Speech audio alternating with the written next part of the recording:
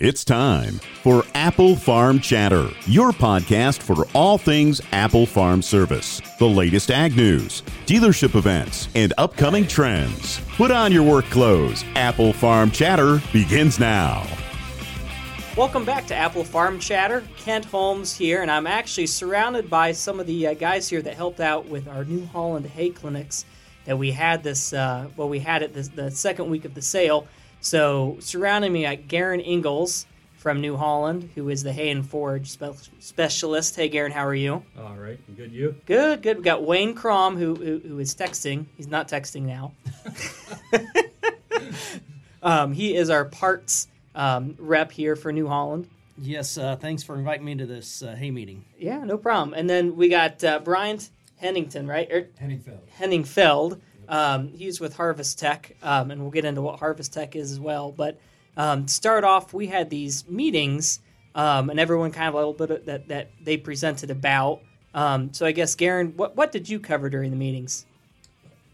Yeah, so from the New Holland perspective, the one thing that we really covered that we started the presentation was the product support and how New Holland supports their products that their customers buy. And I started off, it's all about equipment and manufacturing, but if you can't back up the support of the product, then we have customers that aren't well supported with their equipment. And then I started off by talking about I'm the product hay and forage specialist, so I come and do these presentations and talk to the customers about the different models and configurations we offer within the product lineup. But also I talk about as well as the network we have in the service departments and the technical specialist departments to back up that product support for the customer. And so what I talked about originally is that when customers, everything breaks down. I don't care what color of farm equipment it is, it does break down, and it has its life of use. So, but there are times when things happen in the field and the dealer fixes them or can't fix them at times. And if they can't figure out what the problem is, we do have a process within the CNH and industrial organization that the dealer can contact the technical help desk located in New Holland, PA. And those people there are people that have been in the industry, have worked at dealerships themselves, or came from our engineering department. And they help the dealer work through these issues. However, if the issue cannot be resolved for that process, then the dealer will be helped out by a person in the field, a territory service manager, which will work with the dealer, go visit the customer, and help try to figure the issues out they have. And then it goes to a next level as well, up through the organization until we get resolution of the issue. So I could say everybody sells product. You just need to think about who can support you the best for the products you buy. Sure, and we've heard that from our customers too. Is New Holland over the years, they've really stepped up, making sure that when you're out there for your first cut, that you're out there with your hay equipment if something happens, that of course you're going to reach out to Apple's first, your local dealer.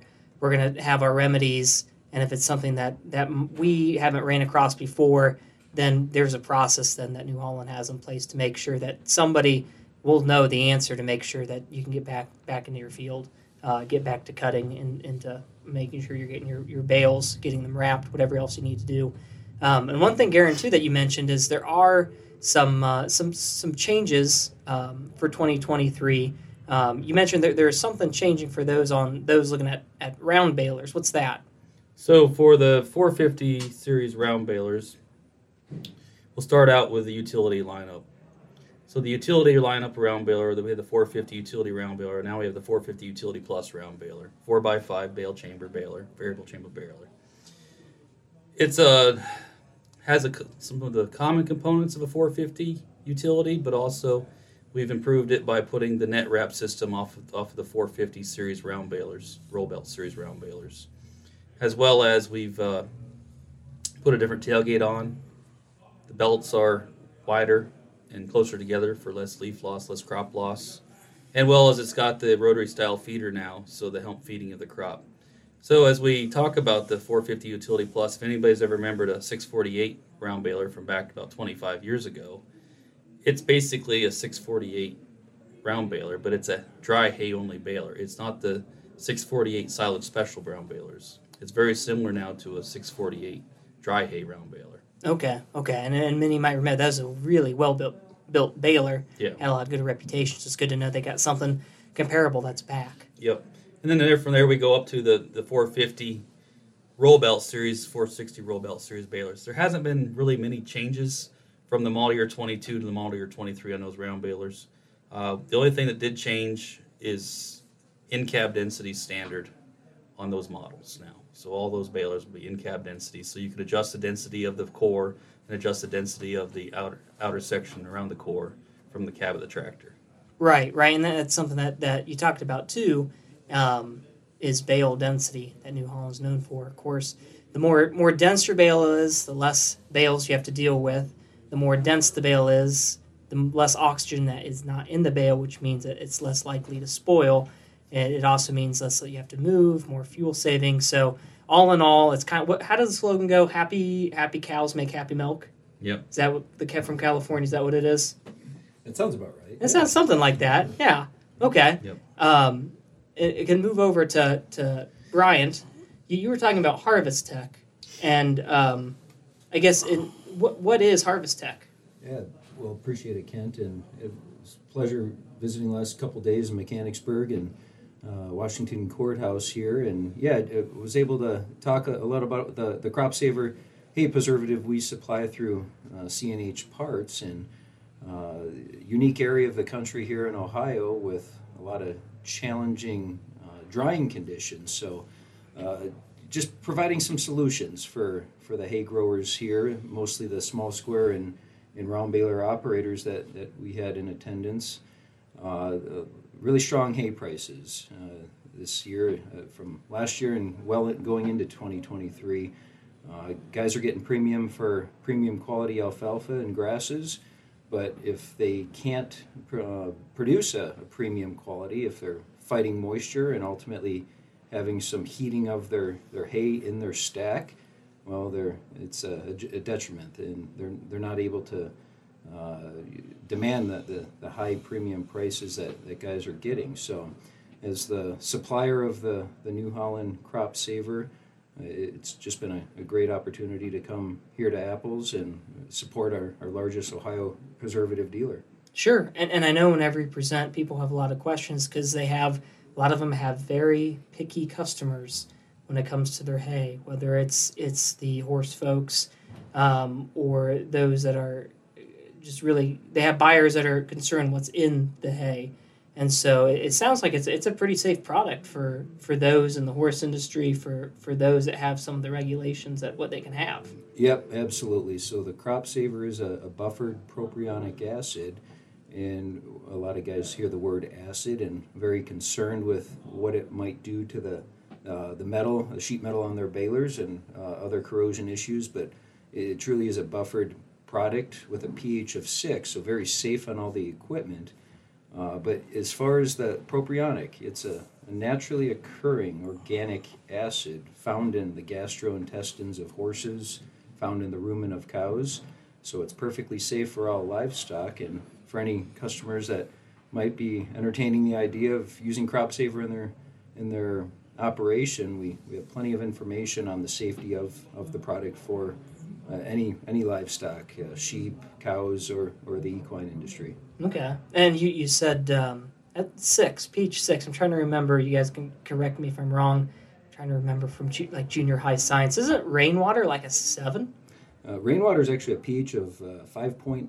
5.8, So okay. it does have a little acidity to it, but when guys are finishing up baling for the day and allow the last little bit of hay to wipe across their baler pickups, wiping it clean, you're not going to find any major corrosion issues. You get a little bit of shininess to the metal, but again, not going to damage the baler or any other equipment that the product is coming in contact with. Sure. Yeah. Well, if you said it's that's 5.5 for rainwater, and you said this is a 6, I mean it's pretty much identical then. So that you are correct. Now there's obviously some no special handling requirements to it, but still common sense. I mean, we are dealing with a product that is a registered pesticide here with the U.S. EPA and every state that we sell into. Because it is applied on the baler in the field, we are a registered pesticide.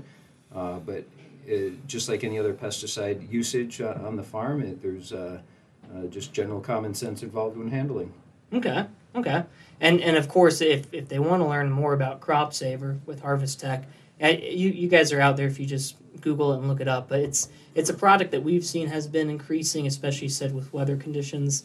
Last year was dry. We didn't move as much Crop Saver because the crops was dry. But when it's wet, like it was 2 years ago, it can be a huge money saver in the end, having spoiled. It's so spoiled true. hay. Yes, it is an additional input cost, but for guys that are really focused on hay quality, when you can bale at 22% moisture versus 14% moisture, obviously you're going to gain more efficiencies, but ultimately you're picking up an additional 24 points of relative feed value. So whether you're sending your hay samples into a lab or maybe you're just selling on an overall appearance, and maybe you can avoid some sun bleaching for your small square bales being sold into the horse industry. There's a lot of value to it, and but like I said, it is an additional input cost, just a low cost insurance policy. And when guys are baling upwards to most guys are going to quit baling around 22% moisture. You're looking anywhere from a $4 to $5 per ton input cost. So again, a very cheap insurance policy for an operation that is trying to sell a premium product. Sure. And it's something you said that you can use year after year. So you can buy it, you don't need it, you can put it away, and it should be good to use again next year if we end up having a dry spring. Absolutely.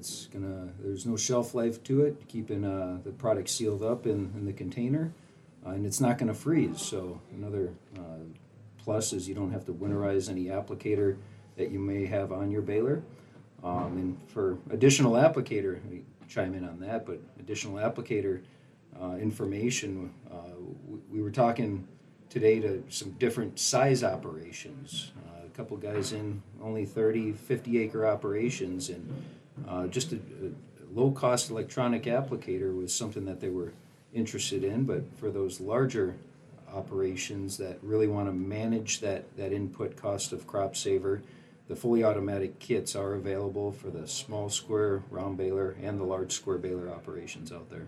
Okay. Well, thanks, Brian. And yep, you can look it up, get more information about Harvest Tec. You just look it up on Google, take a look. We'll move over to you, Wayne. You bet. You bet. You're done texting. You're good? And we're rolling. So Wayne, I know you've been with C&H Parts for quite a while now, right? Yes, I since 2009. Okay. So on your end, coming to these clinics, what are some things that you kind of get things that are takeaways from the customers you talk with? Well, first of all, it's just always a pleasure just get invited and be around your customers. And I have a small farm myself and raise some beef cattle, and so there's some ways I can connect to your customers, that things that I experience back at home that they run into, promoting the value of an applicator on the hay. But I like to also really promote just safety, making sure the equipment is safe and ready to roll when you get to the field. And also with that, inspections, that whether the customer does it themselves or your dealer service shop. These windows to bale hay often get pretty tight. A lot of these folks have a full-time job during the week, so maybe they're a weekend farmer that, we mow hay on a Thursday night or a Friday and want to bale on Sunday. So you don't want to go to the field and your disc buying doesn't work, and you got to chase parts or something. So it's getting those inspections done early in the off season. Right now, I know Apple has some promotion and C&H has some promotions to get that stuff looked at here in the off season. But I just like being around the customers and seeing what operations they have and how I could benefit them, or C&H Parts could benefit them. Okay. And I guess on the parts side, as we're getting into planting season, as we're getting into hay season, are there any changes for C&H Parts that we should be aware of? Or I don't know of any major changes that would affect the customer right now. It's just we do have some promotions that are quarterly. So there are a few promotions that will expire at the end of March that can be found on the Apple Farm Service website that you've been promoting. And there'll be another set of promotions come in April. But from customer-facing changes, there's really none currently. It's just promoting the new product that maybe Garen has, or taking some of the older products and putting some update kits on it to replicate some of the new factory fit stuff. Okay.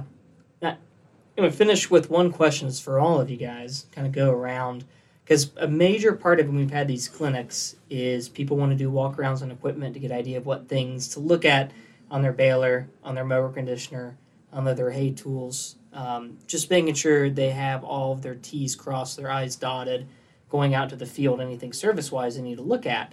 And you guys have been doing a lot of these clinics, so you guys are very familiar with what common things are as we're going around looking at equipment with customers. So question for you, and I'll ask each of you, what would you say the number one thing when customers come for the service side that they learn that they need to do on their hay equipment? What about you, Garen? I think the first thing is the net wrap pull test to set the brake tension on your net wrap. That's pretty key to have done. It doesn't matter what roll net you're using, whether it's a C&H branded net or an aftermarket net company, but each net wraps is made a little bit differently, and it runs through the baler a little bit differently.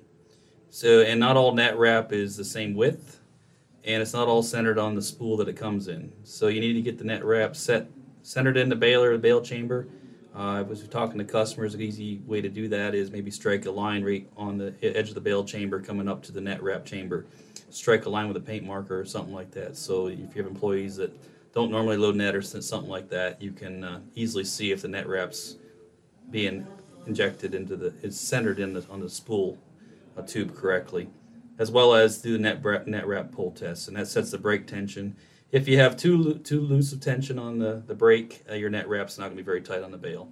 However, if it's too tight, you're going to be having problems, and your net wrap's going to be breaking before it even gets onto the bale and causing some problems. So it's all in the operator's manual. I know that's a thing some people don't overlook, but I encourage people to use their operator's manuals, put thumbprints, dog tag them, whatever you want to do and that tells us that you're using the operator's manual. So, and the key thing is to, like Wayne talked about, safety. And when you're doing those net wrap pull tests, you do need a scale. And I suggest you probably go on some online, whatever, you get a scale, a pull scale that has max peak load, and it holds that load to try to watch a fish scale spring back and forth. As you're pulling on that net wrap, it can be a little bit cumbersome at times. So in each, like I say, look at your operator's manual. Each net wraps company has a different pull force, and find one that works for you pretty well. Okay. What about you, Wayne? Anything you've seen? I just safety. As I've been in a couple farm accidents myself, is just check the PTO shaft, the shields, grease the U-joints, change the oil in the gearboxes. SMV sign is visible, clean, reflective, and a simple thing is just checking your wheel bearings and your lug bolts. No one needs a wheel going down the road. So those are some things I feel are sometimes overlooked. That an extra hour of torquing your lug nuts and pulling the dust caps off your wheel bearings and checking the tightness there is a worthwhile time. Okay. Yeah, very, very good point. Bryant, anything else you want to add? I'll be a little bit more specific for those customers of ours that are running our fully automatic kits, that are Cadillac applicators. Like Wayne said earlier, very small time very small window of opportunity for making good quality hay. And a lot of the times we'll take service calls on electrical. And if our applicators are not getting a good voltage from a dying tractor battery, just a weak battery, we will not be able to give an accurate moisture. We will not be able to apply a preservative. And we don't need any disgruntled customers out there because their tractor battery is getting weak. So check connections on electrical. A lot of the times the tractors are disconnected from balers over the winter months, and when you're hooking it up, make sure you've got good drawbar connections and no splices and harnesses, good locking nuts, connections on our tractor harness to our applicator harness on the battery. So I'm all about electrical and good proper voltage. Okay. That goes as well on the roll belt series round balers. Through the years, we've learned that customers hook up, they had a baler that didn't have electronics on it. And then they go hook it up to their tractor, whether it's an old 1066, older 1066, or whether it's a T6 tractor, New Holland T6 tractor. If you have a alternator that is marginal and batteries that are marginal, you're going to have some issues with the electrical system, and it's going to be throwing fault codes on the monitor, and you're going to be working with the dealer trying to get it resolved, and they're going to come out and start changing piles of stuff on the baler. But they might also have to start talking to you about your batteries, replacing the batteries on the tractor, replacing the alternator on the tractor. And that may resolve your issues up front, as well as hook directly to the batteries with electricals. Don't go to the power port in the cab because you will get some amperage drop there. So we do supply a harness that goes directly to the battery, and then that'll resolve your issues that you have any for the amperage drop across the connectors. Okay. Yeah, very, very good points. Very good points. Well, gentlemen, I really do appreciate the time you guys spent with us with the clinics, and then also with speaking to us with Apple Farm Chatter. So I wish all of you and all of our customers, all those getting ready for their first cut, the best of luck as you guys get out there. Thank you for listening to Apple Farm Chatter. If you haven't, subscribe today. Want more from Apple Farm Service? Like us on Facebook, follow us on TikTok, and check out our website, applefarmservice.com. Happy farming from your friends at Apple Farm Service and Apple Farm Chatter.